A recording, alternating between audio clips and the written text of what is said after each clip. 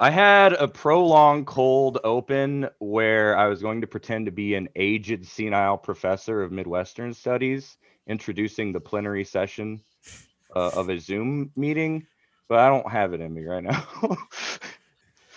So you guys don't get that. I'm sorry. I was going to mute myself in character as if I was losing connection. Um, yeah, that's not going to happen. You can imagine what would happen if that were to take place.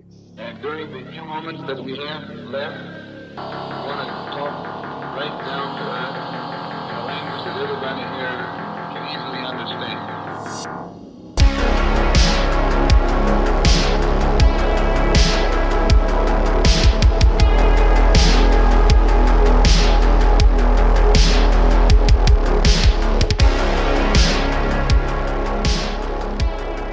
Ladies and gentlemen, welcome to High Level Casting. I'm your host today. I am joined by our regular crew of critics. We got Zach, we got Jeremy, we got Doug, and we got Holly. Folks, I think here at High Level Casting, we're interested, as you've learned, we're interested in questions of prestige, right?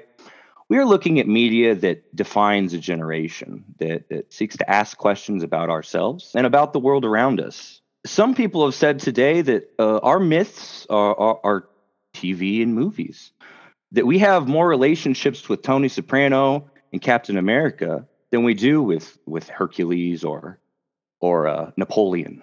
And a show that I think captures this moment more than any is Tom Fontana's Oz. Premiering on HBO in 1997, the show spanned 6 seasons with 56 episodes and asked for the first time questions of power, race, conflict in a prison setting, which most viewers were not familiar with. In many ways, it pushed the genre to new heights, combining the conventions of stage with television procedural drama. And so today, on this episode of High Level Casting, we're returning to Oz to re-examine this lost classic and to see what it tells us today. So, guys, as a white liberal who is an expert at leaning in, Oz taught me that prison is bad. What do you guys think? Did you guys watch Oz when it premiered? We were probably too young. Like, this was HBO. I was very much too young. Literally, what are you talking about? But we're doing Oz today, right? You know, the seminal HBO classic. Yeah. I like the wind-up man made of metal. He's my favorite. I just spent 2 fucking weeks rewatching Oz. We're not doing Oz? We with the one with the tornado. God damn it. With the witches. Oh, shit. Okay, thankfully, I also watched my favorite movie of all time, Return to Oz, 1985, which has nothing to do with the seminal HBO series that inspired The Sopranos and The Wire and all this. But, yeah, I guess we could talk about that, too. Cool. Great.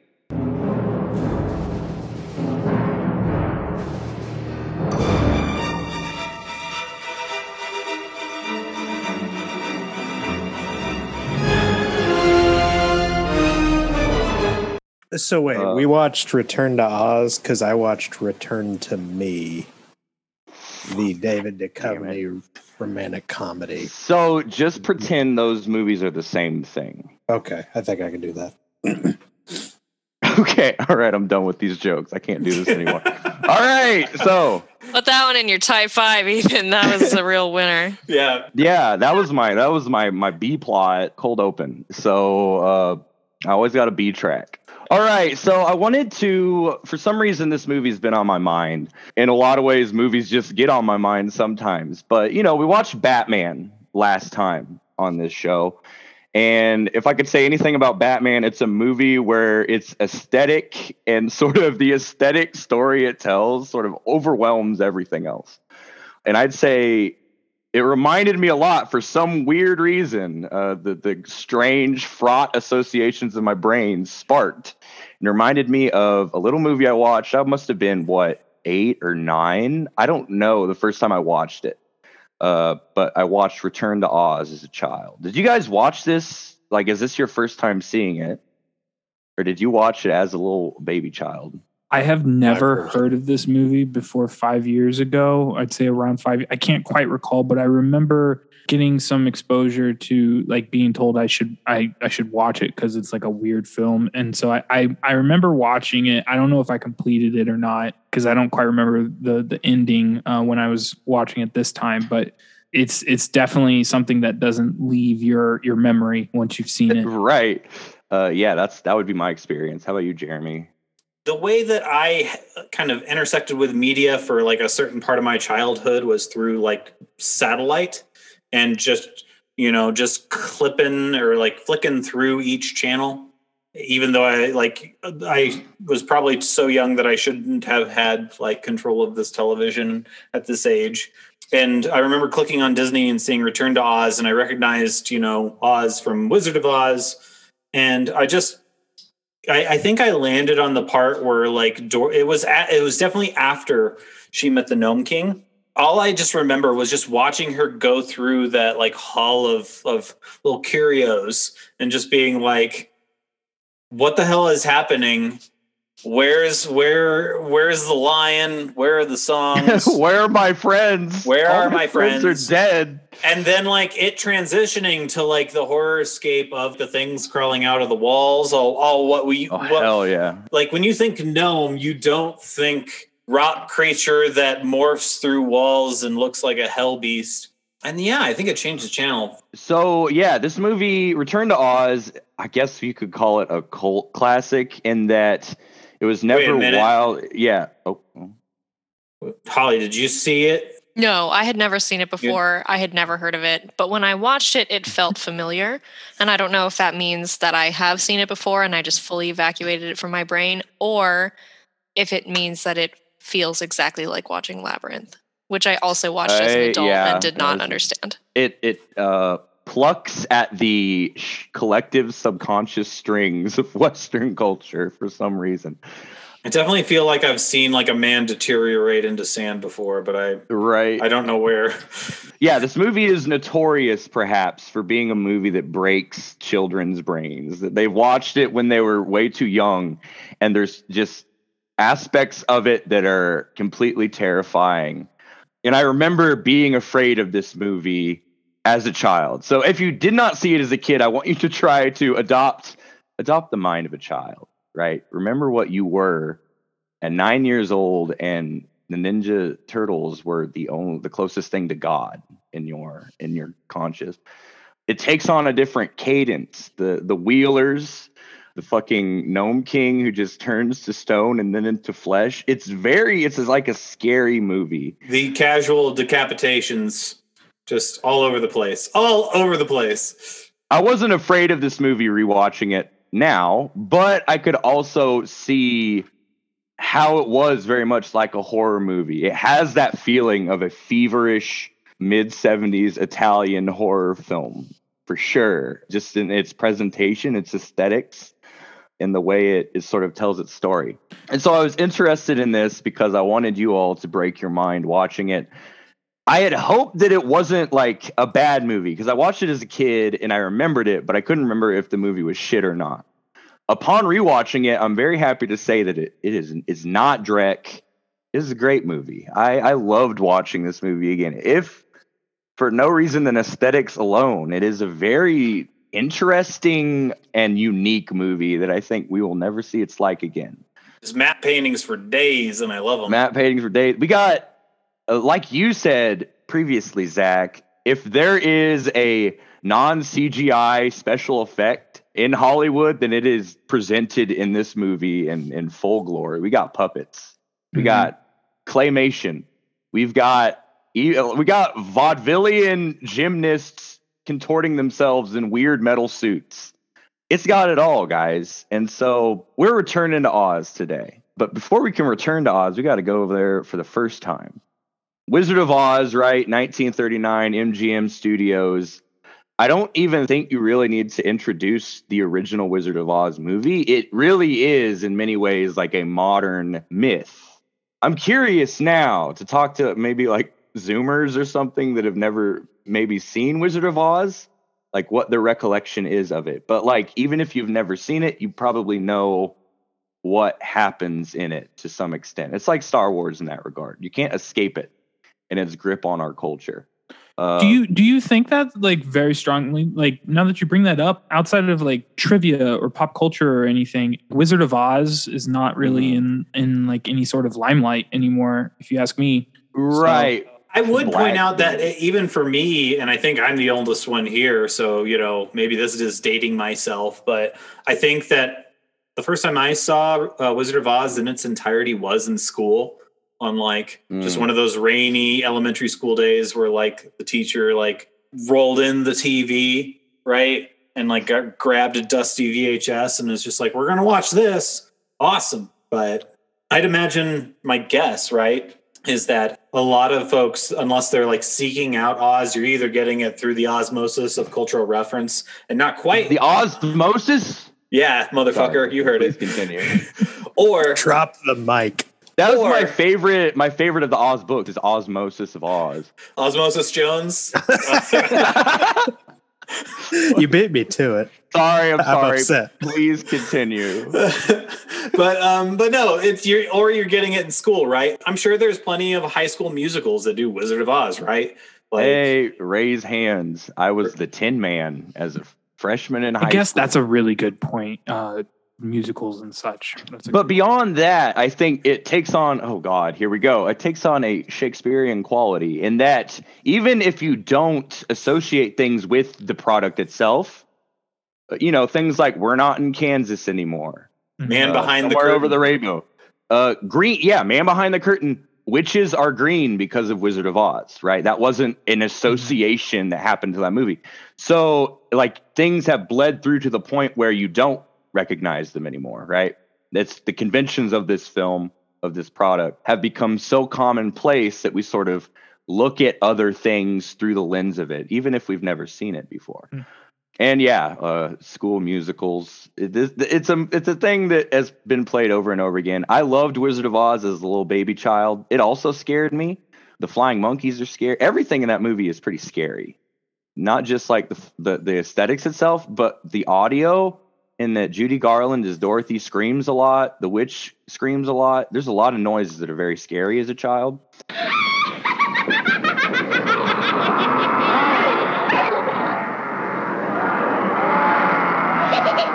right. Don't hurt them right away. We'll let them think about it a little first.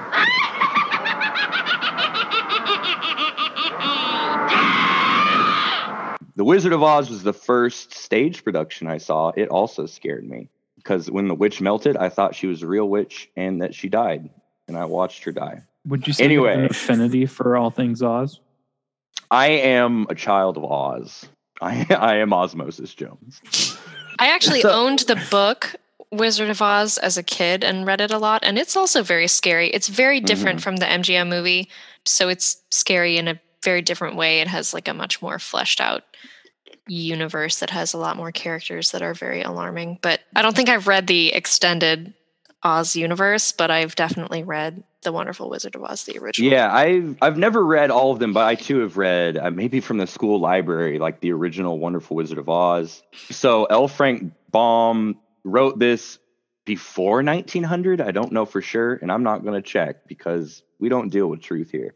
But anyway, these are fantasy books for children written at sort of the turn of the 20th century, late 1800s, early 1900s. And one thing they're well known for is their illustrations, too. The illustrations are sort of magnificent and strange and alien. But it's from this milieu that we get the original movie. And at the time, this was like Wizard of Oz was wildly popular at the time. Beyond the movie that everyone knows, it was constantly being produced for stage. There were different stage productions, different musical productions, spin-offs, rip-offs. There may have been like a silent movie Oz, I'm not sure. But everyone was Oz crazy back in the day. And for me, the Oz series, the Oz universe, the cinematic universe of Oz, is a good example of a sort of proto-fantasy genre. We live in a time where we're crazy about fantasy. We're crazy about dragons, occasionally dungeons. We're crazy about these sorts of things, but we know them through what I would call a post-Tolkien lens. We tend to understand our fantasy in terms set out by J.R.R. Tolkien in his construction of Middle-earth. And what I mean by that is that our fantasy now has to have an element of world building to some extent. World building for me is not like establishing a world per se, but creating a system of rationality that explains the world of your text. What I mean by that is if you have a magical book about magical children fighting magical wizards, they can't just be the things in themselves. They have to exist in a world that exists larger than themselves. Things need reasons, right? Exactly. There needs to be reasons. Your magic has to follow rules. These rules can be whatever you want, but the rules have to, in some sense, exist. And to another extent, has to follow in some way the rules of our own world. We sort of assume that Middle-earth has a sort of biological evolution, that the creatures in this world follow the same sort of biological principles that creatures in our world do, unless otherwise stated. In Oz, the trees have arms and they try to grab you. You don't know why. I bring that up, yeah, because Oz doesn't give a blind fuck about any of this, right? It is truly what I would call a fairy tale setting in sort of like a pre-modern mythic presentation where there does not need to be a sense of rationality. There does not need to be a sense of rules. As we see in this movie compared to the other movie, one day you can be in Oz and it's a happy-go-lucky world. You leave, you come back the next day and it's ruined, right? Time doesn't make sense. Space doesn't make sense. This is the world of the Fae. And also, so I brought up fairy tale as an aesthetic in our discussion of Mouse Hunt. And when I say fairy tale, I mean that like it's a world presented with the whimsicality of like a child's fantasy, but within it is a creeping dark malevolence that we can't fully understand, right? Fairy tales themselves are usually cautionary tales or stories meant to instruct people on how to interact with each other and with spirits. There's a certain danger involved in accessing this world, even if it seems like a pleasant place. And I think that characterizes Oz to a T. One of the things that I, whenever I was, kind of rewatching this, but also kind of watching it for the first time, it's kind of playing like Inception with you, where you're trying to figure out if Dorothy's really crazy or not, like if she's actually like going to Oz and experiencing these things.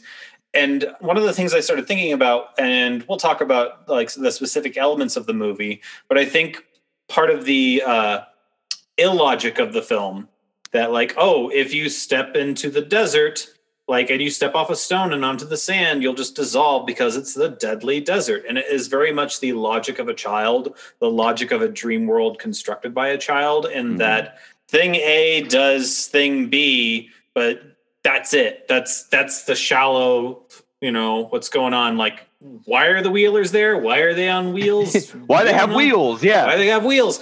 Aren't stairs hard for these guys? Probably. It's just one of those things where as you kind of dive into a dream, you're not really worried about why. And so it's definitely has the logic of a dream world. And Baum, I think, kind of latches onto that to kind of not need to explain things, right? Right. But one of the things, as you were talking, Ethan, Tolkien was very much defined by his experience in World War I. So, like, right. The Tolkien universe is well constructed. It has its own biology. It's an old world, but it's also defined by war on massive scale. And right, this story pre-Tolkien, it is not defined by that. It is defined by other things that there's still conflict, but there's still conquest. There's still conquest. And there's an army, but man, oh man, it's an army of one, baby. Army of one, baby. So yeah, like, and for me, consider an orc in Middle Earth or an orc in Warhammer, whatever orc you want. The orc has rules that it follows, and it's essentially a creature. It has all of the elements of like a biological being that we can associate with in our world. We can kind of believe that an orc could live in our world. And movies like that shitty orc cop movie, Right. posit what happens if an orc lives in our world. I say that because like in the Oz series, the Oz universe, there is just an entire society of ceramic doll people. Nobody made them. They just are ceramic dolls that are alive, and if they fall down, they shatter into pieces and they have to be taped back together again. First of all, fucking nightmare. But like you can't imagine a ceramic doll person to arise, right? You can maybe imagine like a witch making a doll come to life, but a ceramic doll person, just like this contingent individual being, doesn't make sense in our logic. And it doesn't need to make sense in our logic is what is happening in these older stories that I really like. There is a sense of sort of trying to understand what fantasy is in these earlier books. And some of them have a more world building oriented thing. You think about like the Conan novels or the Fafner and the White Gray Mouse. Fafner and the Gray Mouser. The Gray Mouser. There we go. See, that's why we got the expert here, the professional. But anyway, they are positing a world that exists, and it was like early. But we also had this sort of interest in things that were completely different, and that's what I really like. I also like looking back at Oz and seeing sort of an early 20th century look at what the aesthetics of fantasy look like. Right now in fantasy, we're very obsessed with, like, our idea of fantasy is inextricably tied to like Western Europe in a medieval or semi-medieval setting. Stone castles, maidens, dragons, racism. You look at fantasy at this time period, you see something completely different. They don't really know how to present the past in the same way. You see a lot of sort of ancient Greek or like classical things. You see this in the movie, like people wearing togas and laurels and things like that. And you see that not only in Oz, but I'm thinking of like the print works of Alphonse Mucha.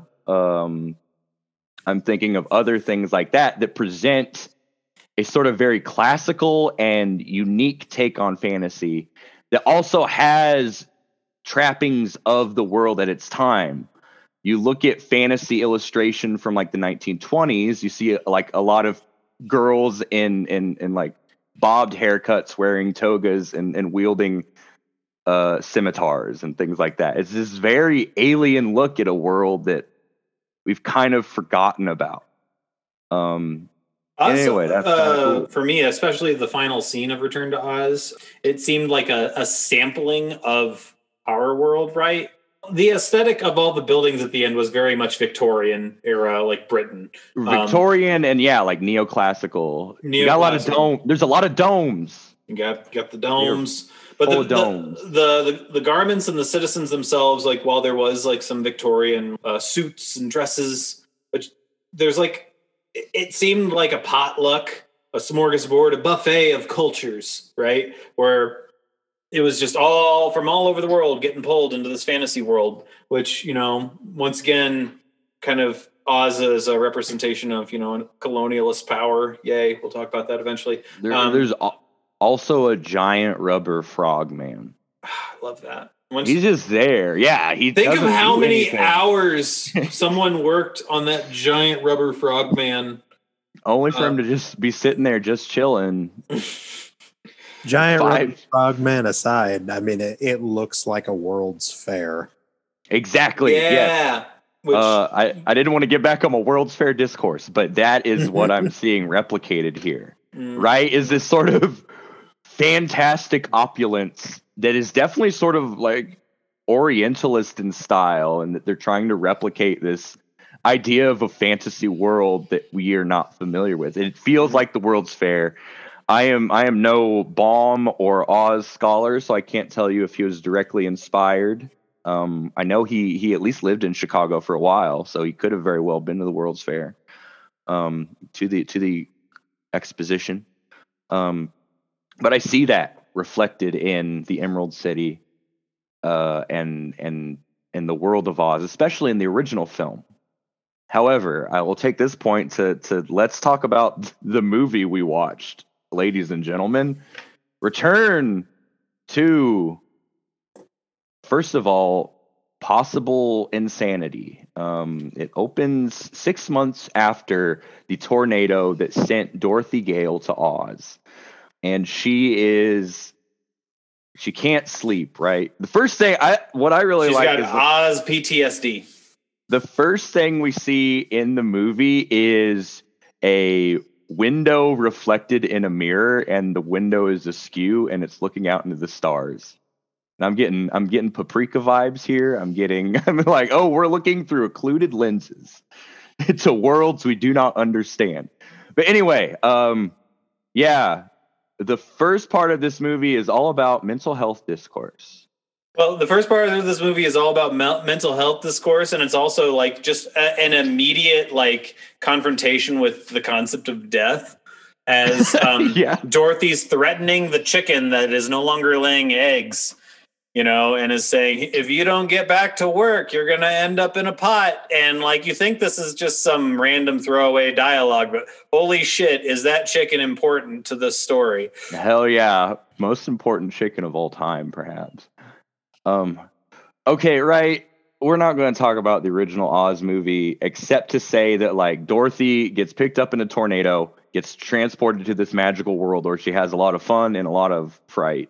She meets some cool friends, and then she comes back home to Kansas. And the big question presented at the end of that movie is that, oh my God, all of the people I saw in this Oz world look like you. Thus presenting the ambiguity of, was it really real or was it all a dream? 6 months later, Auntie M is worried that her little baby girl is insane and can't sleep. And decides that the best way to fix this is electroshock therapy from a menacing doctor in a menacing sanatorium in the middle of the desolation of Kansas. And we see that she's having visions of a little girl, often in a mirror and reflections. And so we want to believe that these are all real because, oh no, I hope this girl is not crazy.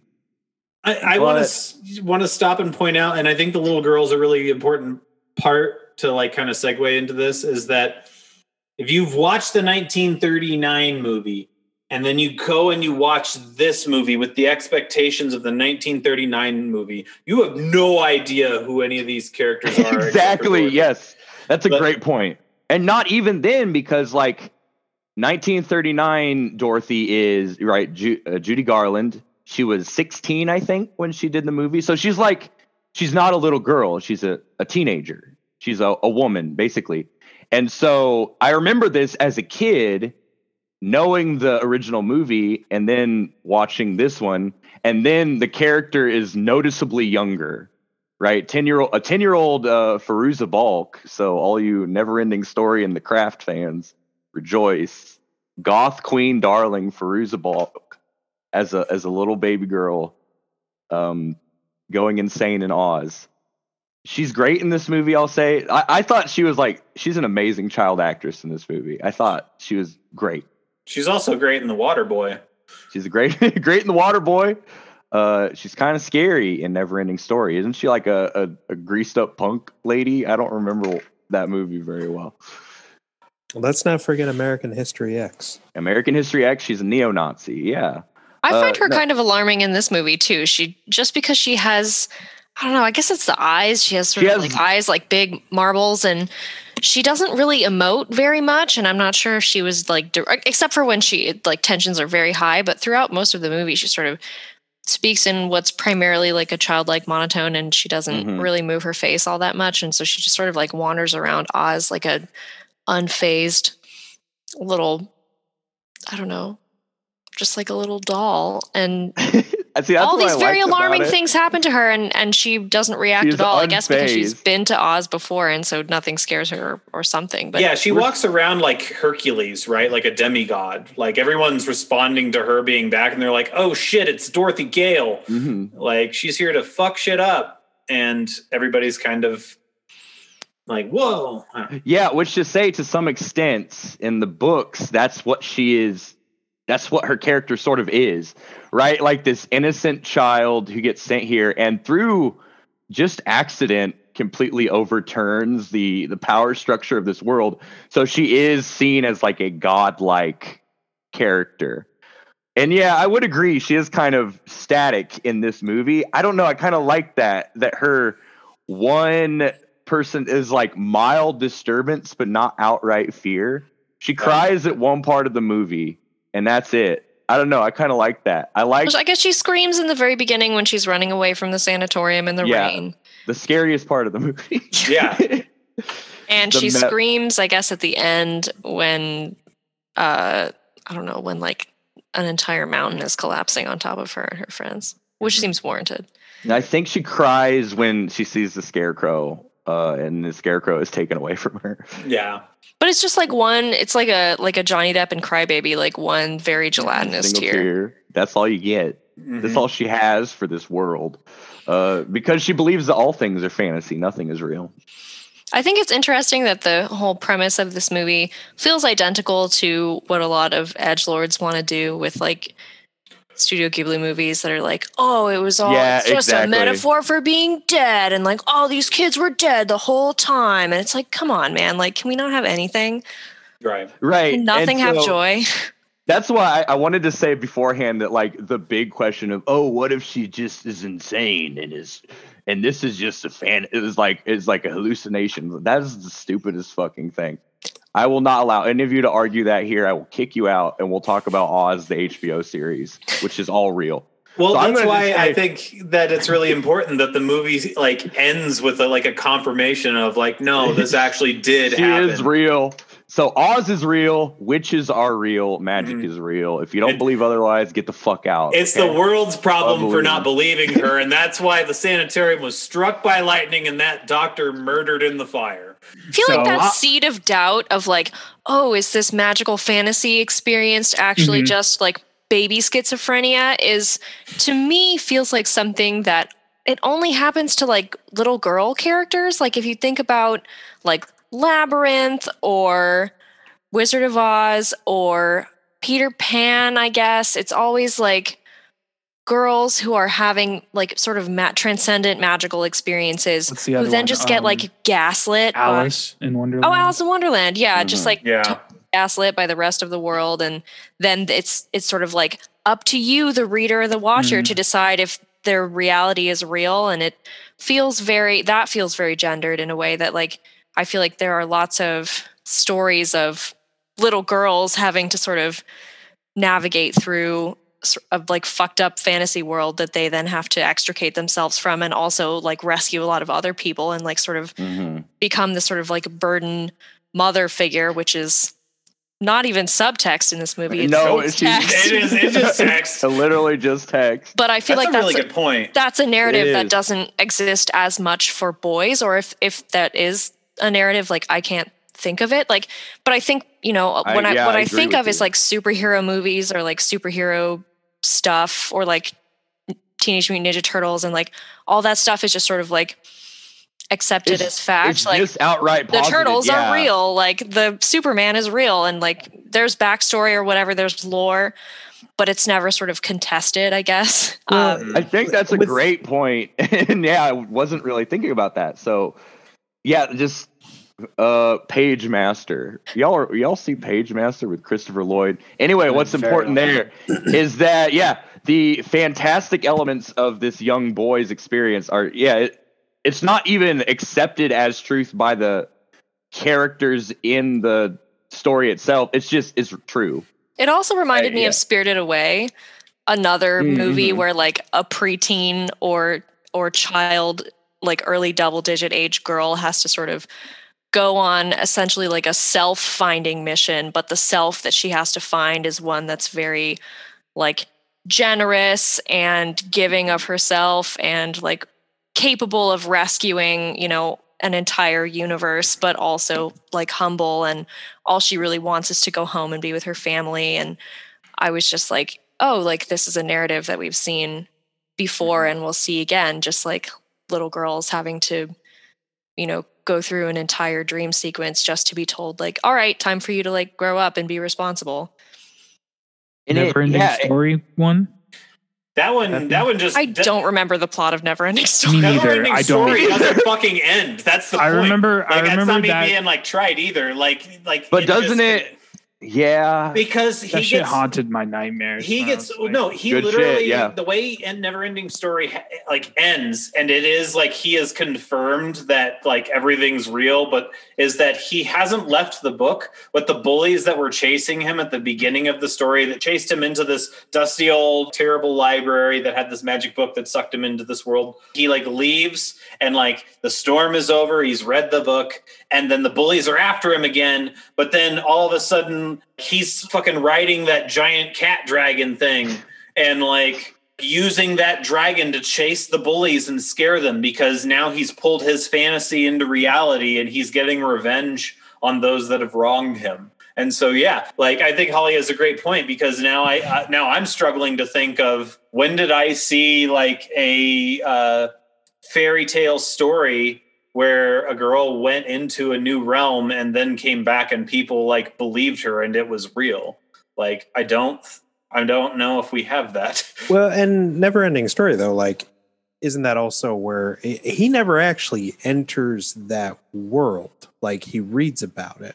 Right. But then he pulls the dog dragon out of the world. And then so that he's able to. So I mean, it's kind of different from those other texts though, where those other texts, the main character is entering this world and is there from the start, and total isekai. Yeah, I don't know what that is.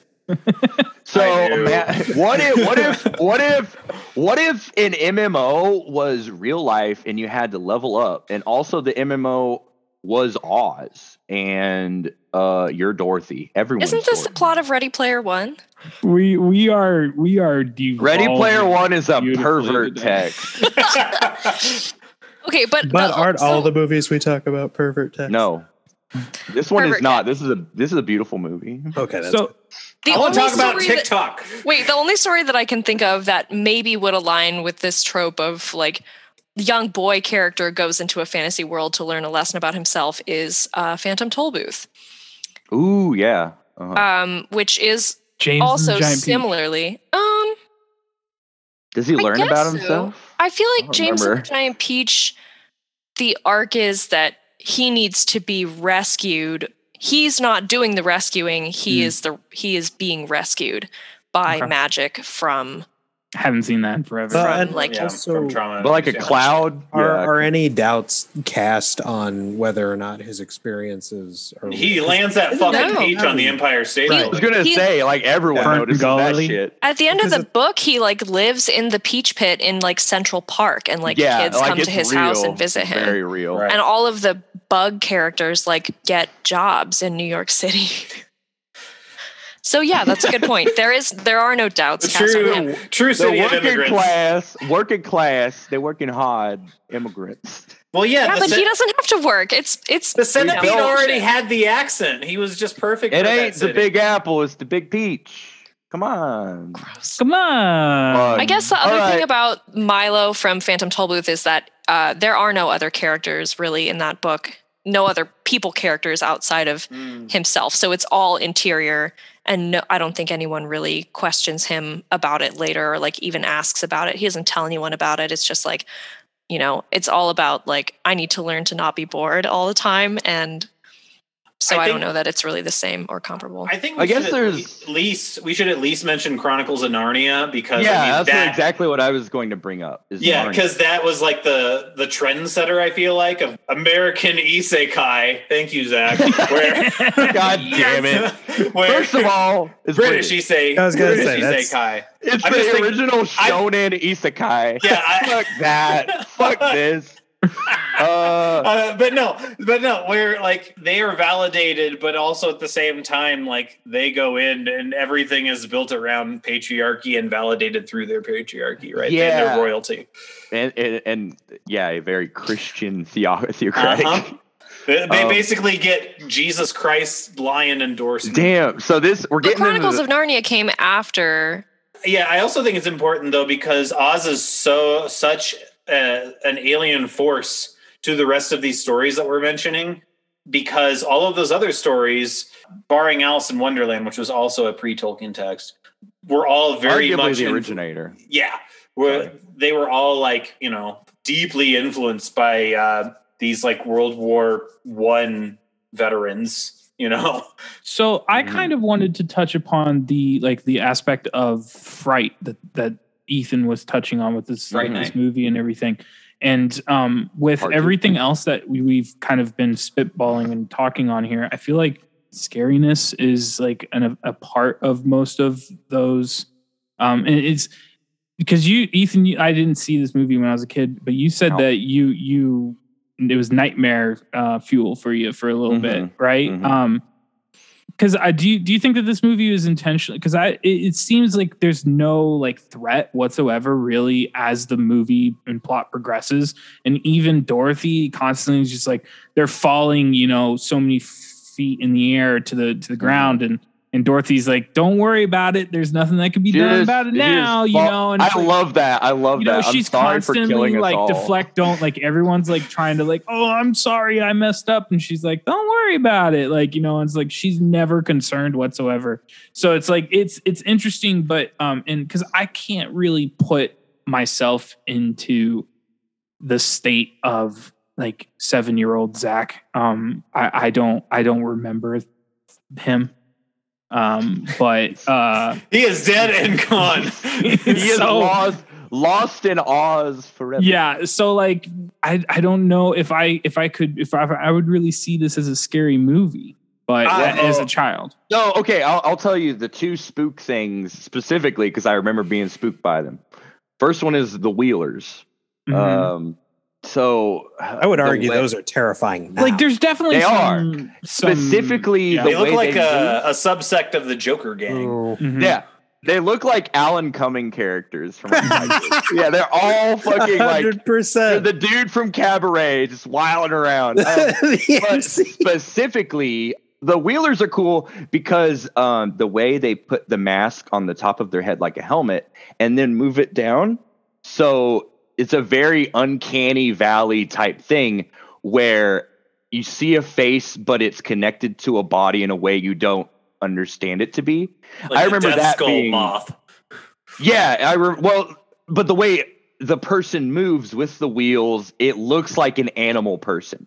And I remember specifically, you see that first Wheeler like come out from this like a little hallway, and he looks forward with his mask face. And I remember like, oh yeah, that scared the shit out of me as a kid.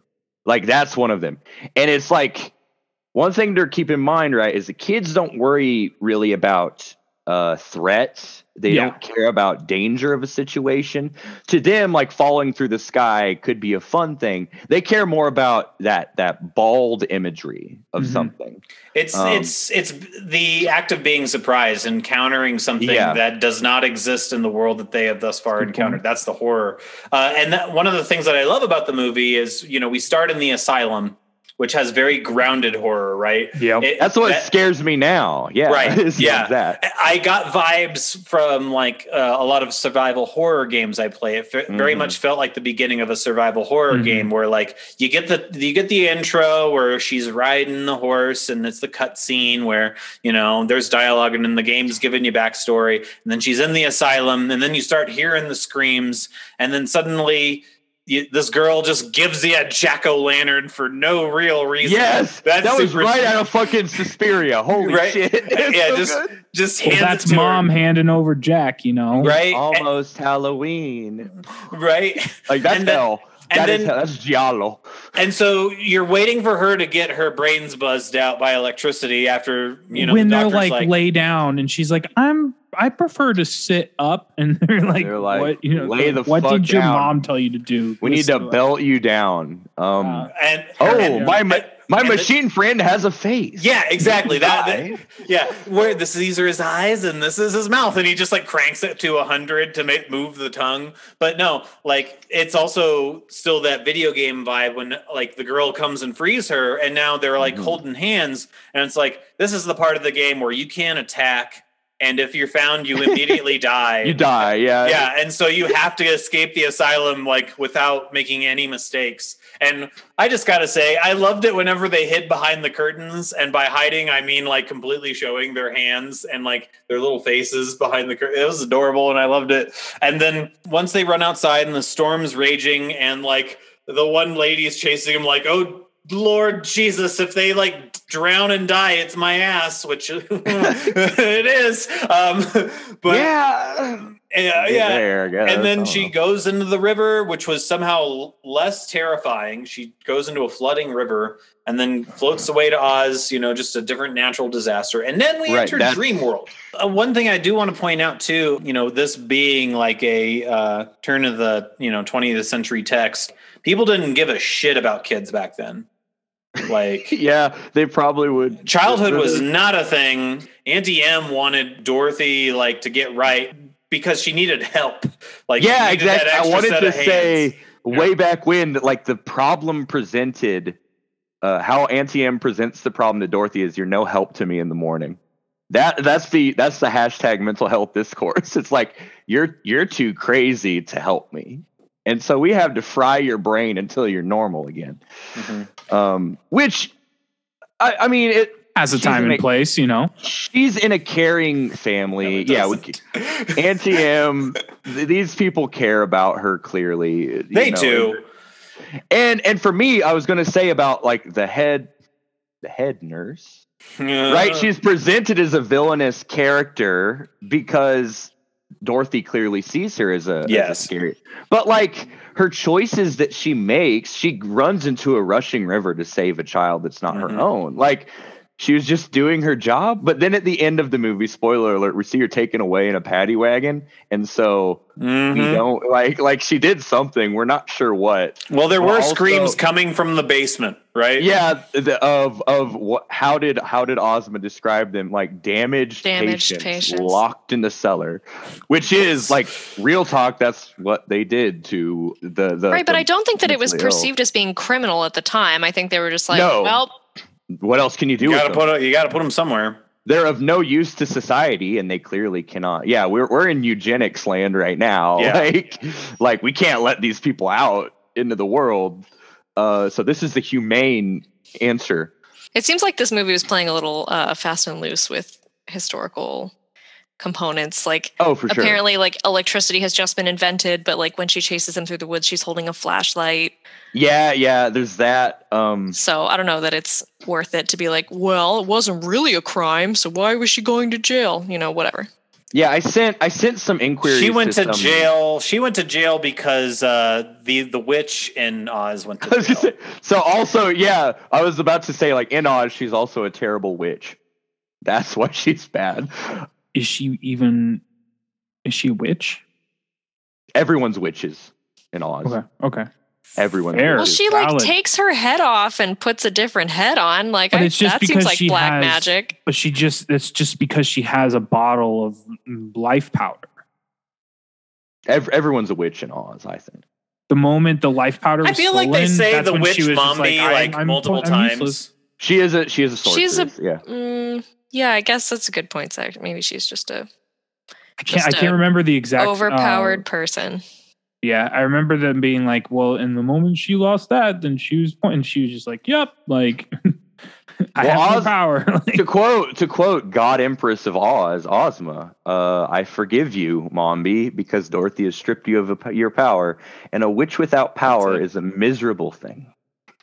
And so Ozma, the all-powerful, allows her to live a crippled life where she can no longer access her magic, much like in Warhammer, where you remove the magic from somebody, and so they would rather be dead, but actually they live like this emotionally castrated life. Anyway, shit, off the rails. Anyway, Off so the back to rails. Oz. We got Dorothy waking up with her chicken, and I love that chicken puppet. That chicken so owns much. respect. What the fuck did they do to make that? Like, There it had has to be like somebody a- just off camera with pressure, like things like working that little chicken face. Like I want a behind the scene. Was it a taxidermied rooster or a taxidermied chicken that like was turned into a puppet? I don't know. You know, Great work. that's some next Great level work. thinking in regards to the time frame. Like, that's like, what do they got? That's what they got. You know, So I love wait, Bellina's like chicken. so, like in the 80s they resort to necromancy. Is that what you're saying? like they Yes. taxidermy. You can put your hand up the chicken and you got a puppet. Like, you know, I don't. You just get your hand up in there. I think the character I like the most is TikTok, but the one that I identify the most with is the Gump. I think he's we're all just here. He's just here to experience. I'm the wisecracking hint Bellina owns. She's great. She's so sassy the entire movie, but it's all like grandma jokes. Well, that's not something you see every day. It's like, okay, thanks. We're a long way from Kansas, Dorothy. Yeah, I that's like right. I like It's a how we throwback. lost her for a hot minute. We're like, where the fuck did the chicken go? She's in that pumpkin's head the whole fucking time. Yeah. And I particularly like there's a shot of Jack Pumpkinhead where he's not doing anything, but the chicken's still in there. That's so cool. So good. There's All no right. sign of the chicken. We have to get this 20th century era train back on the tracks. Impossible. We gotta start Yeah. with the Deadly Desert and waking up. All there. right. So, yes, Oz is a land of contrasts. We awaken in Oz to the talking chicken Bellina, who is my favorite character, and Dorothy in the Deadly Desert. Also a concept that terrified me as a child, and also one that is part and parcel of the Oz canon. Oz itself as a kingdom is surrounded by a wasteland that if you just touch it, you turn into sand and die. Fucking cool. And so she precariously escapes from this place by like very, very dizzily going from rock to rock. The idea being that like if she trips, she just fucking dies. And that's Pioneered by our classic Trimmers. Actually, Trimmers. Yeah, Later, it's a- but But like, so we get the idea that Oz is a place that Dorothy wishes she could go back to. Like, this is a place where she was very happy. She had lots of colorful friends. It was a fun place. They all got massages in the Emerald City. They all got toys. We return to Oz to find a desolate, broken ruin. Specifically, we go back to the house that she entered Oz in through the first time. It crashed in Munchkin Land, the Munchkin Village. The Munchkins are gone. And not even ruins, nothing beside remains. Like, this is the, like, there's no Munchkin Land anymore. It's just forest. Yellow Brick Road is in ruins. So all artifice of empire hath been cast aside.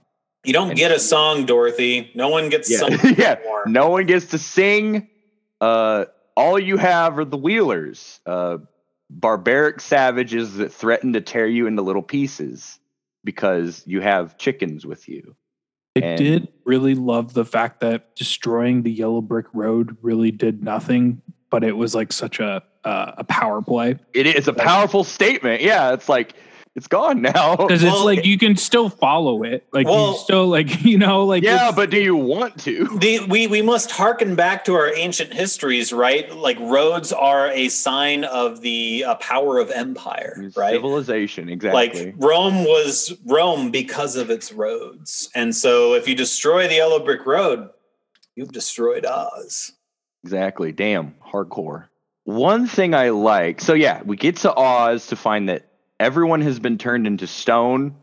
Some of these stone people have been decapitated, and we find horrifying, whimsical gangsters that roll through the streets very literally as the Wheelers. One thing I appreciate is that once they get away from the Wheelers, Dorothy like tries to reason with them, as she does all the time. It's like, we didn't do anything wrong, and they give an excuse for why they deserve to die, and A, she stole a lunch pail from a lunch pail tree, and B, she has a chicken with her.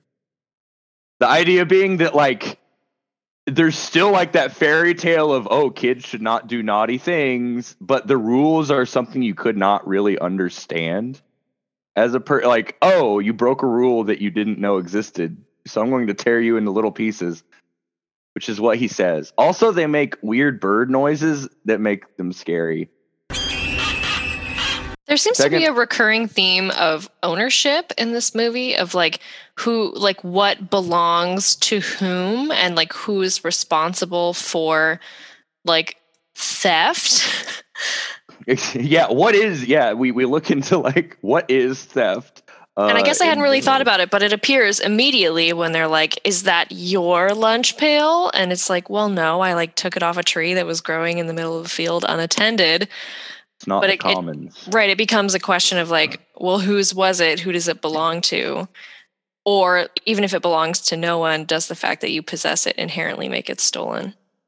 Once again, hearkening back to the age of feudalism, if you killed a deer on the king's land, that was theft from the king, right? Like, fuck you, you die, you stole. Yeah. I think that's still true.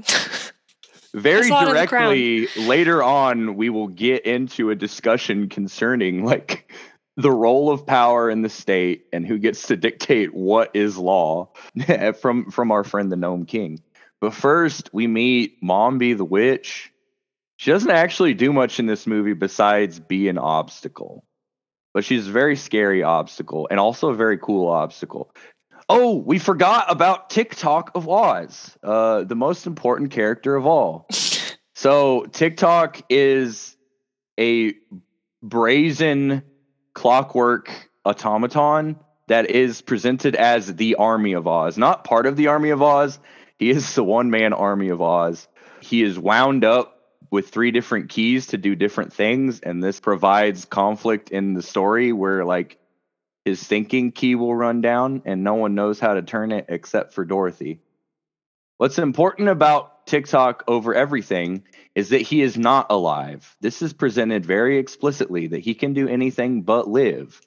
And unlike a bunch of soy boy androids in sci-fi that long to be human, that long to experience life, TikTok sees his inability to live as his greatest strength. Indeed, says later that he cannot feel happiness or sorrow, and that he likes that. He is a machine through and through. He loves being a machine. And if he is commanded to kill, he will do so without remorse or pity. That's also like objectively not true, because later he cries. He then cries. Much he knows now he feels why regret. You cry, but it's something I can never do, but he does do it. He leaks some sort of coagulant fluid from his system. Once again, like we mentioned earlier, it's not subtext, it's just text. Like he is a soldier, and he is both a literal soldier and a metaphor for a soldier. He is told when to think, he is told when to act, and he is told when to speak. And he is given the ability to do so when his commanding officer allows him to do so. And then eventually he's allowed emotion. Much like the Terminator, he does learn, like there is something worth fighting for besides the fight itself. He transcends his servos and dinking gears, his Babbage machine brain. Also, I love how he moves. The way he walks is the greatest thing in the world. That was accomplished by a gymnast, like very painfully hunching over in the suit and walking with his hands and not his legs. He was handstanding the whole time and he couldn't see anything. The way that artists will suffer for the art that traumatizes us. Much like the Grinch. Yeah, like he put on suffering and that we could enjoy his performance. Thank you. He also hates being knocked down. That's the one thing he really doesn't like, is being knocked down. And when he gets knocked down, he immediately starts screaming to be let back up. And when he gets knocked down, he does not get up again. He cannot right himself, and he cannot turn his own gears. Later on, Dorothy says, it's a shame you can't turn your own gears because most of your problems are based on that. Not realizing that must have been a design choice. That TikTok cannot power himself, because if he could, he would probably kill everyone in Oz. Much like the eventually- modern proletariat. Yeah, exactly. He cannot turn his own key. He can only be commanded and controlled by another. And that is the only constraint on his power. Mombi the witch. She plays a mandolin. Is that the instrument? She just chills out in her very cool, again, like Giallo style mansion full of mirrors and windows. Makes you wonder visual what movie. she's like doing whenever, she's not trying to murder and steal Dorothy's head. Like, how does she spend her time? She just chills. She chills. She has no more kingdoms to conquer. The concept of Mombi and her revolving heads, it might be my favorite part of this movie. Yes, I think And that's a really cool idea. And that she basically enslaves all of these beautiful women and makes them an extension of herself, but she can only remember the actions and memories of when she was in that head. So like when our next character is introduced, he's like, oh, but she hasn't worn head 22 in like two weeks, so she's forgotten about me. And it's just like, oh, that's a pretty cool downside, that it's like the padded information in the back that it's as the to defeat the villain. I do love the hallway of heads, the giant, and just like every one of those heads. What a cool visual, right? Like just an amazing visual. They're all real people in their glass boxes, and it just makes me think of the construction of the set. And we haven't properly gushed yet, but like I think its main strength are its practical effects. It's practical effects, and its aesthetic presentation. Yeah, and just imagining that like the other side of all those walls are just, you just see people like with their heads through these holes, like just reverse horror, but also at the same time, just imagining what everyone had to go through and all of the steps and the unique construction of putting like, I don't know how many heads were in that hallway. It was like, at least 33. Right? That's the number, 31, 33. There are like 40 people with like their heads sticking through. Her head is 31. So okay, 30. At least 31. At least 31 heads. I'll say that's the other moment of the movie that terrified me as a child. Specifically, when Dorothy goes to sneak something from the cabinet of her original head, and her hand is right next to this head that then wakes up and screams at her. And then a headless body chases after her. Again, straight out of like a trippy Italian horror movie. And like all the heads start terrifying. screaming. Yeah. So Yeah, you're they like all running start through a screaming at her. hallway of beautiful women, like all shrieking at you. While a headless body is like coming at you zombie style, like straight towards you. That is a nightmare scenario. Also, Mombi has one of like her boss bitch quote to Dorothy of like, you will have a certain attractiveness to you in time. Not true beauty, actually, but a certain uniqueness. And so that's why I'm going to wait until you're grown up and then cut your head off. So like, not only is she threatening to kill her, but also like, oh, you're not actually hot, but weird enough that I find you appealing. And saying Like, it with damn, a tone. bitch. Yeah, saying it with a tone that this is basically guaranteed. Yeah, exactly. I'm just going to lock you up for decades. And then when your head is ripe, cut it off.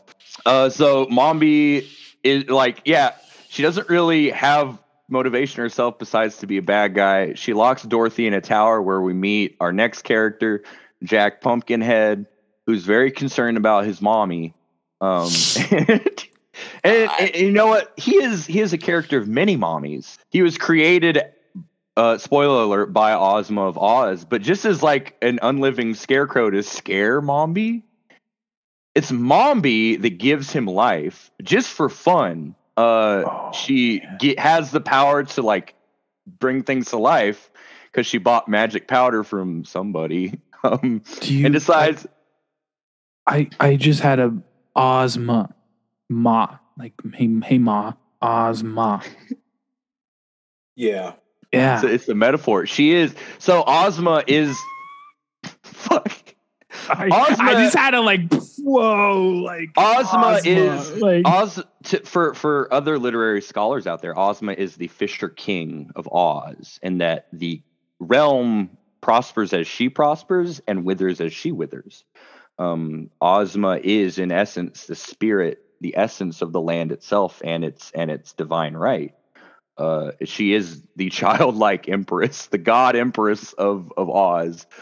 But she has nothing to do in this movie until like the last 35 seconds. She's a ghost in a mirror that Mombi owns. Mombi is the one that is tasked with slaving Ozma and keeping her from her power.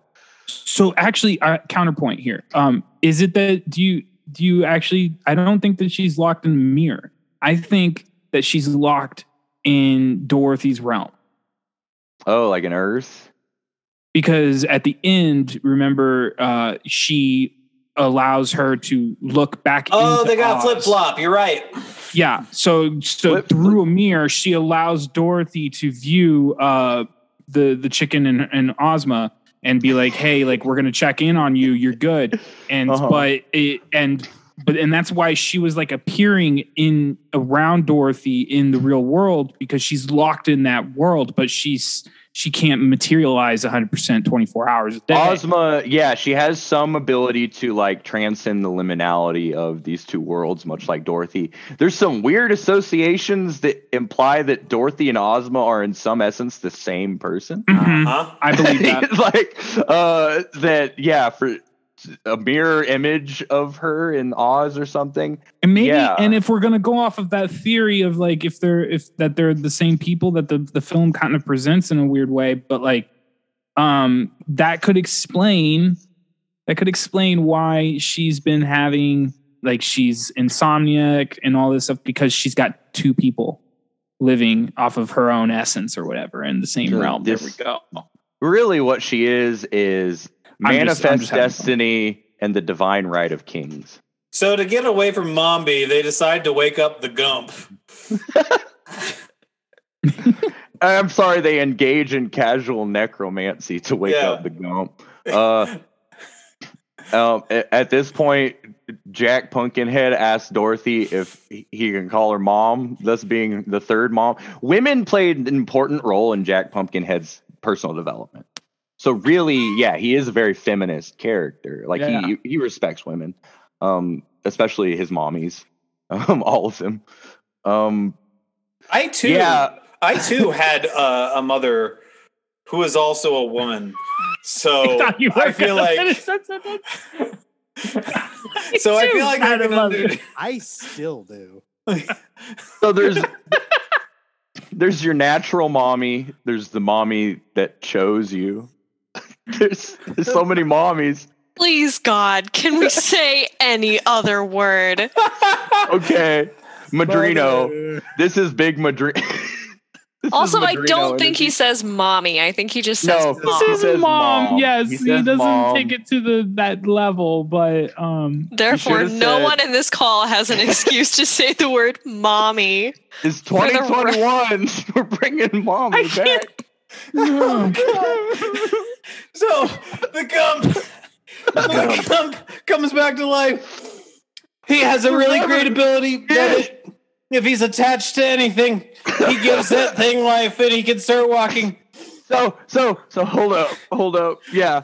I didn't want to call it necromancy at first because the idea is like you're creating a new life with the life powder. So it's a unique creature, just happens to have the head of an animal. However, the Gump has memories of when it was just a simple brute animal. And so it is a lich. Yeah, it's a necromancy.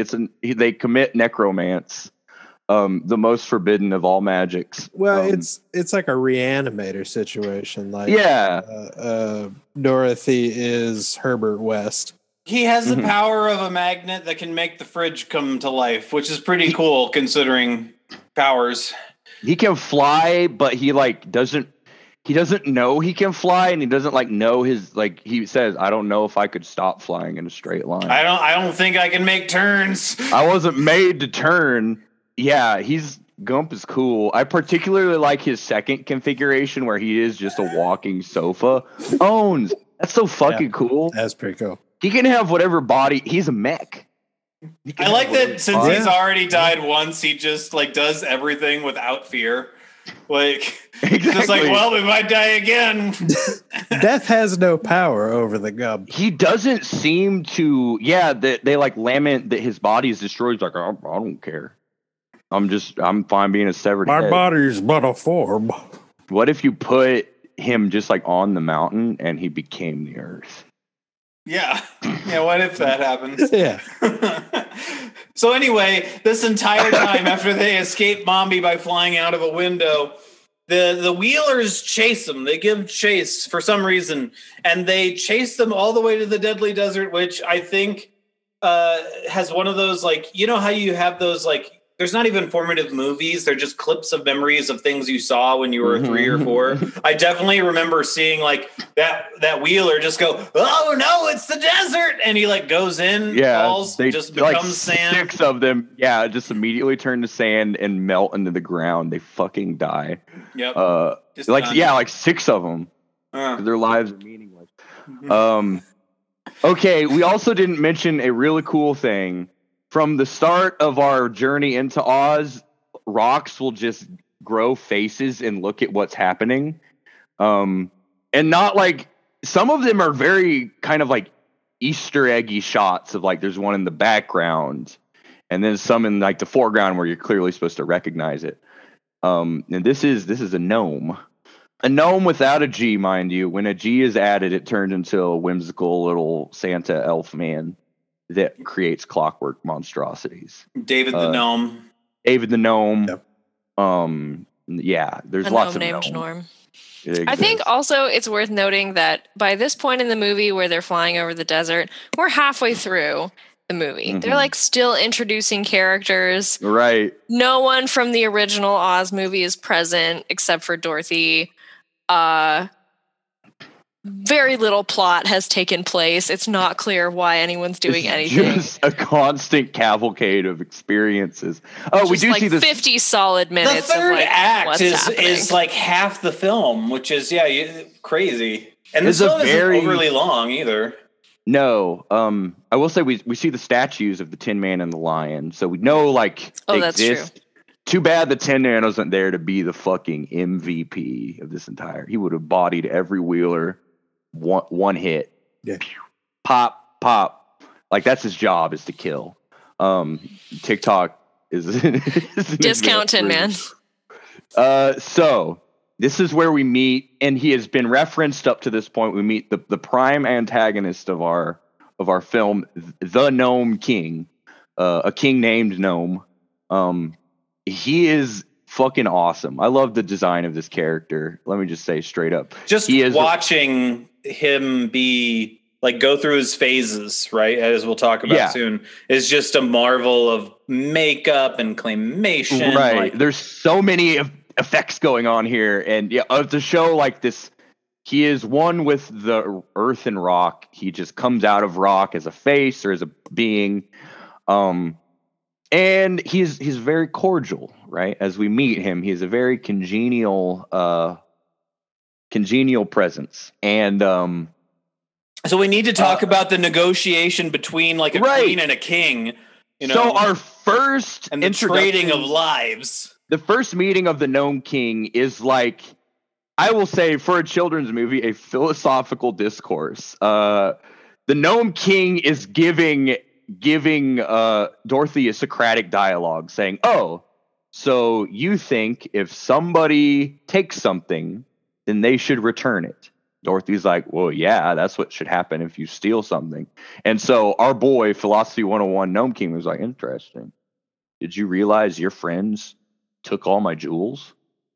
That's not what happens yet. But anyway, basically the Gnome King says he has the power to keep whatever he wants. And so he gets to dictate what law is in Oz now, because he's the only one capable of producing enough violence, right? He's giving a definition of the state. And when Dorothy says, "Well, that sucks, you should be nicer," he drags her into his hell realm, where we see all these beautiful jewels in like a wonderful 80s like green screen effect, to which the Gnome King gives out his true argument that, right, the Gnome King is some sort of stone spirit some sort of golem, yeah, like an elemental creature, that all precious gems in the world belong to him. They were created by his gnomes for him to enjoy. And so when the other creatures of Oz take these from the earth, they are stealing from the Gnome King. So the Gnome King is really just reclaiming what is rightfully his. That is his argument, right? He has a stated philosophical argument besides I'm an asshole. He is saying, I am the autochthonous ruler of Oz, and I am taking what's rightfully mine. He has complete control over the situation at all times. He could kill all of these people with the until when he doesn't, right? Yeah. So he decides, but he is an interesting villain in that he decides to give.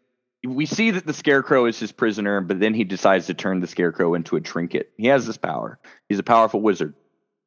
Can you explain to me, because I don't think I caught it, but like how the eradication of people who remember Oz turns him human?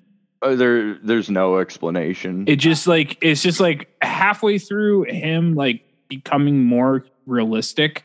He's just like, oh yeah, like with no one remembering Oz, I'll be able to become human. It's just like that's actually an interesting thing, I think. So as we first see the Gnome King as like a special effect thing. We actually never really see him until the very end, right? Right. So when we're in the Gnome King's pleasure chambers, sure. Kubla Khan, yeah, we're in his pleasure dome. He is presented sort of in the form of a reclining lord.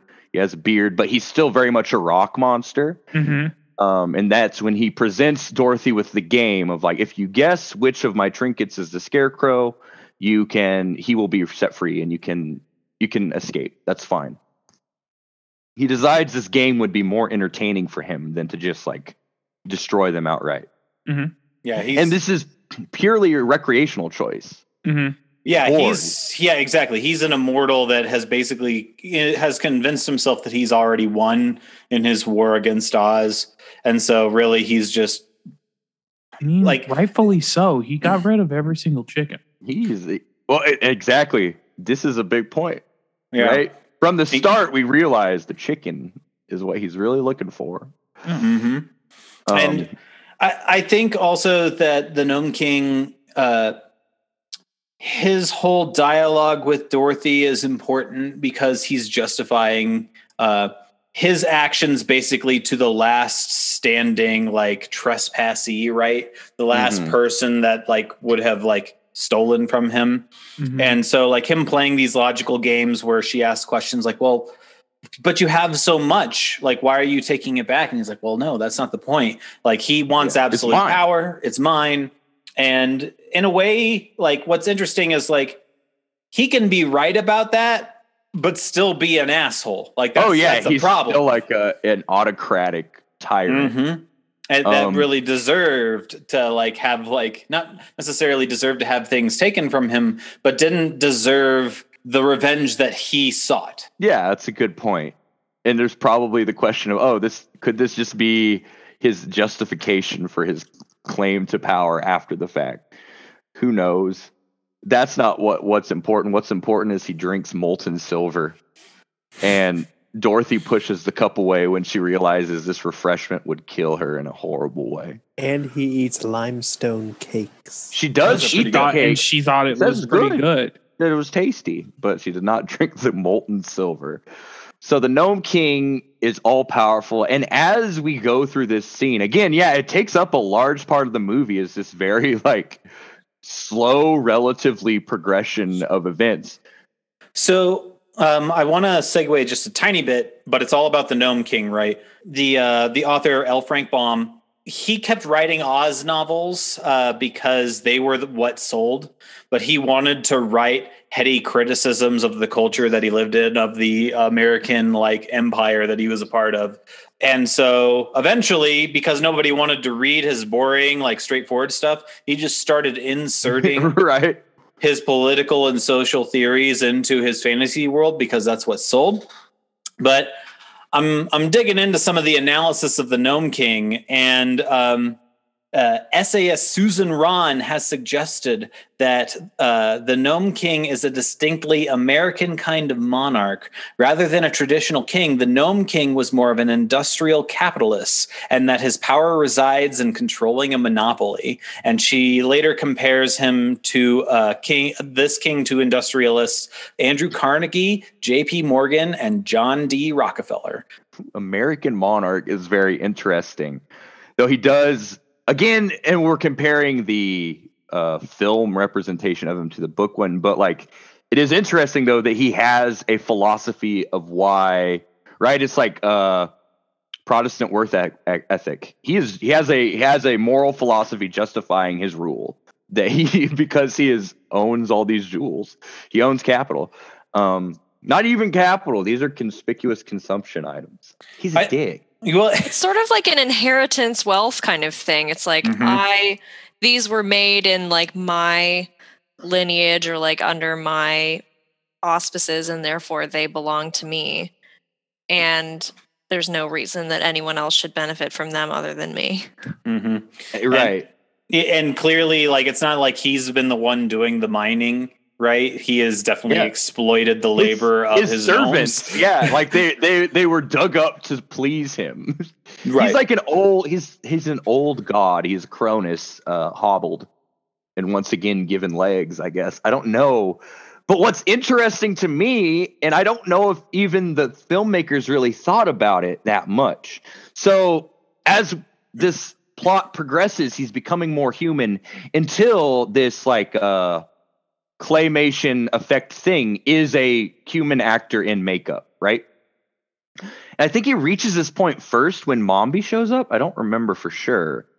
But I think it's before that when he's like smoking his pipe. Whenever his eyeballs start to look like very red and watery, as they might if you were like covered in pounds and pounds of like gray clay makeup. Yeah, there's a phase where his beard is solid, like fake rock, and then it's just a beard. I paused and rewound the movie just to be like, hold on, was he like that just a little bit ago? And it's like, because it had me tripped. It's cool, right? And I was thinking why they did this, because I knew like it went from a claymation thing to a human character. And I was like, why did they do this? Was it so the character could look more emotional, like have human emotions later on? Is it because they ran out of money and they're like, let's just make it an actor now? But it's mentioned in the text itself that he has a desire to become fully human. And that's what's weird.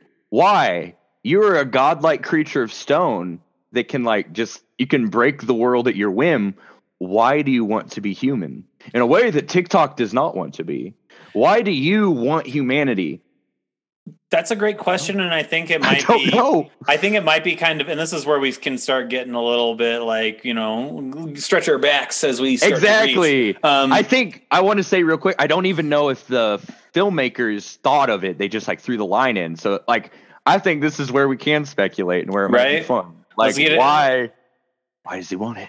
I think this is tied to him wanting to erase all of the remaining people who remember Oz because he wants to build his own, Oz empire, right?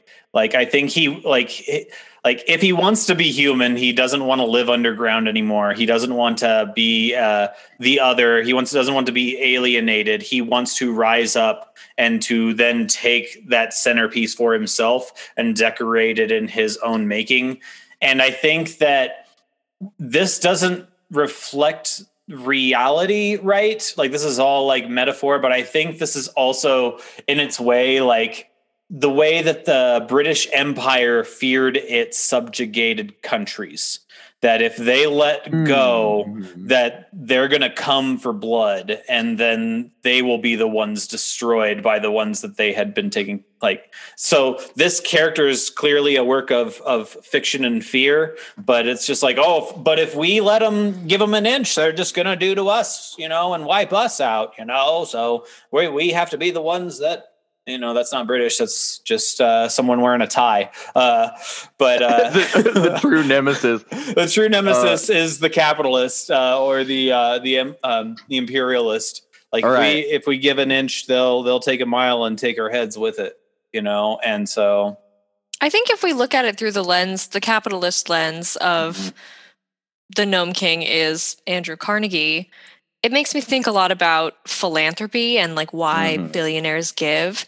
And like obviously a lot of it is tax reasons, but also the more they approximate humanity, the more they can convince the people they're exploiting, oh, I'm just like you, I have your best interests in mind. So that kind of, I guess, that kind of desire for not necessarily like a real desire to become human, but rather a desire for proximity to those that they subjugate in order to perpetuate their subjugation. Well, isn't there also that like parallel pursuit of immortality too? That notion of legacy, right? Yeah, exactly. But you also got to make sure that you keep the people that you exploited. You got to keep the commoners from beginning to raise chickens. So you got to give a little back, right? You would think, though, Doug, that chicken wanting to be human would be in opposition to wanting immortality. He's already immortal. He's just a big rock god. So I guess that's also confusing, or like that's where this intersection of like, I want to be enough like my exploited subjects in order to feel as though they can be comfortable with me and I can continue to operate the society without insurrection, but not so much that I lose power. And that is where that gamble becomes tenuous, or where the Gnome King has to really think, I guess, about does he really want to be human, or is it like that's where that theory starts to fall apart. Well, I would think also, I don't know, like this is actually quite interesting to me, and the big surprise of the movie. For me, perhaps it's like, okay, he is a stone creature. We see that gems are interspersed through his body, so though he has all of this power and opulence, it is just like sand to him. Perhaps by attaining some semblance of mortality, he can truly understand the pleasure of extravagance, right? Like he can drink wine, and he can enjoy these very human enjoyments, these human indulgences that for him right now, perhaps he does not feel these things. Who knows? I think my other theory is that he just wants to be human so he could pull off those ruby slippers. Hell yeah! Well, so we did not mention he's rocking the slips underneath the. He like shows them off, and he's like, "Check them out. Check out my feet. Aren't they nice?" But also, the ruby slippers are like a genie lamp, and they have undeniable cosmic power, and it increases his godlike powers too. And also, this is where he gives Dorothy the choice that he could just send her home and forget about Oz forever, and she could be safe. But she chooses to stay because of her weird friends. I read an interesting theory that perhaps the Gnome King was human at one point. Came to Oz. Throughout the Oz books and throughout like all Oz lore, there is this idea that humans from our world have a certain power in this fantasy world. That they have certain magical abilities or just an ability to control others, like the wizard himself, Dorothy. And that perhaps he was some ancient human being who was somehow cast here, became the Gnome King through powers we don't understand, and now longs to become human again. He's a capitalist. My mind immediately went to the lens of like Greek gods and how, the lives of humans would constantly pull,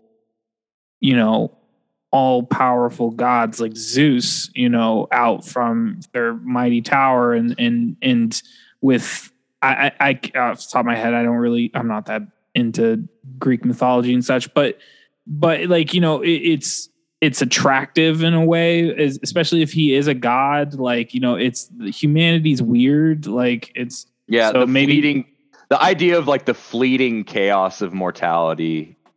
So like, if he somehow envious to gods, if he is that bored and eternal and everything, then that's kind of how I view it, is probably more of a curiosity thing on his behalf. But yeah, it is a very weird notion to try to forego, everything that is yourself for humanity. Like, but what's weird is that he has to get rid of everyone in order to get that humanity. So what you're saying is Return to Oz teaches us that it's hard to be a god. And it is the direct end result of being likely the first anime protagonist. Yeah, he was. Oz was his Sword Art Online. That was his fantasy world.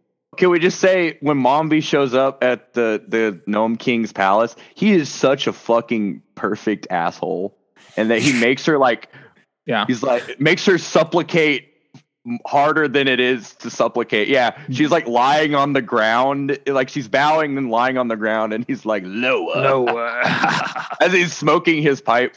Like what a fucking asshole. Beautiful bastard. He is Daddy Moto. Holly's face is one of pure disappointment and anger. He's got big jewel energy. He's smoking a jewel. He's smoking a jewel. He's smoking a jewel. On them uncut gems. Oh no! Tying it back. Oh shit! So the way this all comes to a head. What trinket was the scarecrow? This is the thing. Is like Dorothy has to pick scarecrow trinkets. Was an. It was an emerald. It's an emerald, yeah. It's an uncut gem, baby. It was totally cut. I was going to say that the scene where Dorothy is like falling through the tunnel of gems looks exactly like the opening of Uncut Gems. It absolutely does. Oh, ooh, reference? I'll get him on Twitter. I'll ask. Yeah, amazing.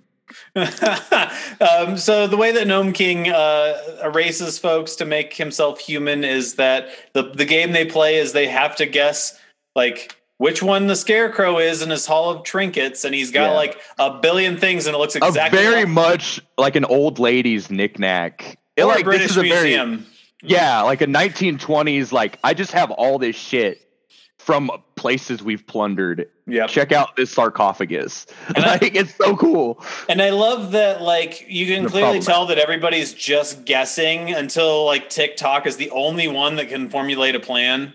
And he fakes running out of action so that Dorothy can. It doesn't help, but just like his brilliant plan of like, maybe if you see me turn into something, you'll have a clue. She doesn't see shit. Don't see shit. But yeah, her guess is pure choice. Literally closing her eyes and spinning around. Yeah, and just like feeling around for something. She doesn't even like put any thought into the first two either. She's like, I don't know, maybe this one. I don't know, maybe that one. She's like, all right. Or down to one. It was always coming down to one. Well, ultimately, every wizard's flaw is that there has to be a clue, and there is a clue here, in that everyone from Oz turns to green things. I guess. And I think that's canon from the book. Oh my god! But then she sees the ruby. And emerald, it's whatever. It's the chaos emerald. It's a chaos emerald. Chaos. This is a Sanic origin story too. Dorothy is capable of. She has to say Oz. It turns into the scarecrow, and it just fucks up the Gnome King's plan, and he has to interrupt all of them as they slowly discover. And you would think like she only saves her friends. There's probably other green things in there that got exploded, but at the same time, fuck it, right? She does make the wish that everybody be restored as they were before, so it doesn't matter. She has Thanos Infinity Gauntlet power. With them ruby slippers. With those slippers, when she gets the slips, yeah, she can do whatever she wants. She is God. How does the Gnome King manifest his ferocious form as a giant mountain of rippling stone? He eats the Gump's couch body. And he's like, yum. He and then enjoys the Gump it. Is like, it's okay. Savors it. Who does he get next? Oh, it's time for you, Jack Pumpkinhead. It's time to meet Daddy. Right? But as we established before, there's been a chicken hiding in his head saying nothing for the last 35 minutes. Wisely saying nothing. Say, oh no, and laying an egg down the Gnome King's throat. I finally laid my egg. Her first egg in years. Because hold up. The Gnome King, again, Gnome King, like toxic masculinity, right, Okay. is destroyed by the hen's capability of motherhood. The egg is poison. Also, let's all just say poison together, like poison. The ultimate, Poison. the act of giving birth, the act of motherhood, the biological act of motherhood is what birds. destroys him. Yeah, for birds, yes. But like, it's the act of Birdhood. breakfast. he ain't into that omelet life. I also like just because it wasn't like never mind. All right, it's a dream. Nothing literally has to connect and make sense. This isn't a Marvel movie, Zach. Remember, yeah, No, it's a fairy tale world, and I think this is like the most fairy tale part of it. I like it that just like, oh, you can't feed a gnome eggs or it will die. And Everyone knows that. As the writhing gargoyle creatures are screaming poison. Don't you know that? Yeah, he's just like, eggs are don't you? poison? He's like, why would you do such a cruel thing to me? Murdered his him. his eyes melt into limestone and he melts into a skeleton. So It's cool. excellent. It's great. Very fucking, that was also very like shocking. I didn't realize the important connection to motherhood. And so after her wish, she goes back to Oz. They realize, oh man, where's TikTok? He's an actual war medal. She just has to say Oz on that shit, and he's back. He's fine. He gets polished right up, and then they go to a party because the war is done. What would have been cool? Because like, yeah, hold on. Fact check. You said all living things be sent back. TikTok is very much not alive. Wouldn't it have been fucking cool if they're like, oh no, TikTok gave his unlife, but then he just like walks back through the deadly desert to Oz and be like, hey, sup? Yeah. Well, no, so I can do this. Hey, So flex on TikTok everybody. was not returned back at the time of her living request. He was still the form of a badge. yeah, he was just like stuck on a badge. He's already dead, but yet the ability to turn people back is still active, which I thought was kind of interesting. Yeah, he comes back. He's very polished for the last party where we meet our friends. Dorothy gets a parade where she rides on the very curious cowardly lion puppet that I love. Mm-hmm. And there's a man who's a frog that we see for 5 seconds. I personally love that Bernadina decides to essentially take on the task of repopulating the chicken species. Right? She's got to lay some eggs. Where's the first rooster? Don't you? They just lay eggs, right? Yeah, that's just chicken menstruation. They had to be fertilized. Oh, okay. Well, see, I don't know shit about chickens. Chickens still gotta fuck. That makes fucking sense. Yeah. So Can we please wrap this episode up? No. This is Zach learning time. Yeah, Dorothy does not want the crown of power, but she's got the shoes. The shoes allow her to realize her shadow self, her Hungian alter ego, Ozma, who is the god empress of Oz. And by putting her back on the throne, order is restored. The grand imperial reignant of the Emerald City will endure for 1,000,000 years, and she will turn into a giant sandworm. She will become the next Gnome King, and all that has happened before will happen again. Oz is a cycle, a flat circle. All of this is hell. Dorothy returns. The house is finished. She looks in the mirror to see her friend, who is herself, holding her chicken friend, who I guess gets to stay in Oz because, like, yeah, she would just be eaten alive. What does she say? She says, nah, I'm not going back to that ruddy world. Yeah, she fucking hates the real world. She wants to stay in Oz with her friends. Where she can and talk. lay eggs. And they need a chicken in case any gnomes show up. She does have a purpose. And then Auntie M is like, fucking go outside, kid. Touch some grass.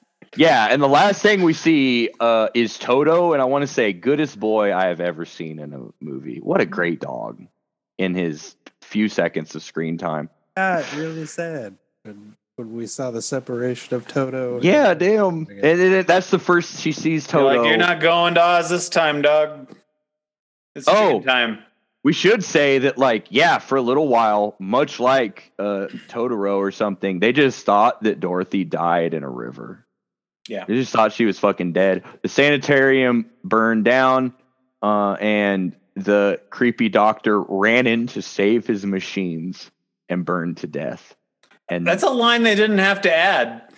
But they added it. they did say that everyone escaped. That's nice, except for him. Yeah, who perished in the flames. And then that one nurse, doctor lady, Mombi. Mombi got paddy wagoned, and she's getting out of there. She's a criminal. What a great movie! Guys. I did find it touching that the finding of Dorothy is what relit the fire for her uncle to just live. Finish the house. Yeah, like cured his depression. Yeah, Right. like he was just like, oh my gosh, like everything, like none of that mattered. Like, you know, and he's just, leg's been and he's healed. just like, those legs are, by sweet Lord, they are kicking, you know, and he finished that house in like record fucking, you know, Probably like, killed that house. 35 seconds. Yeah. They were just living in half a shack. So Zach, you were today's years old, just thinking that like all those eggs in the dairy area of the grocery store, like if you kept them warm, they'll just all become chickens. Man, you know, I would not say that was my firm belief. It's just that I don't know anything about said chicken process. So, sure. Well, really, if you think about it, motherhood is the ultimate magic. I think really what we learned is that the chicken came first.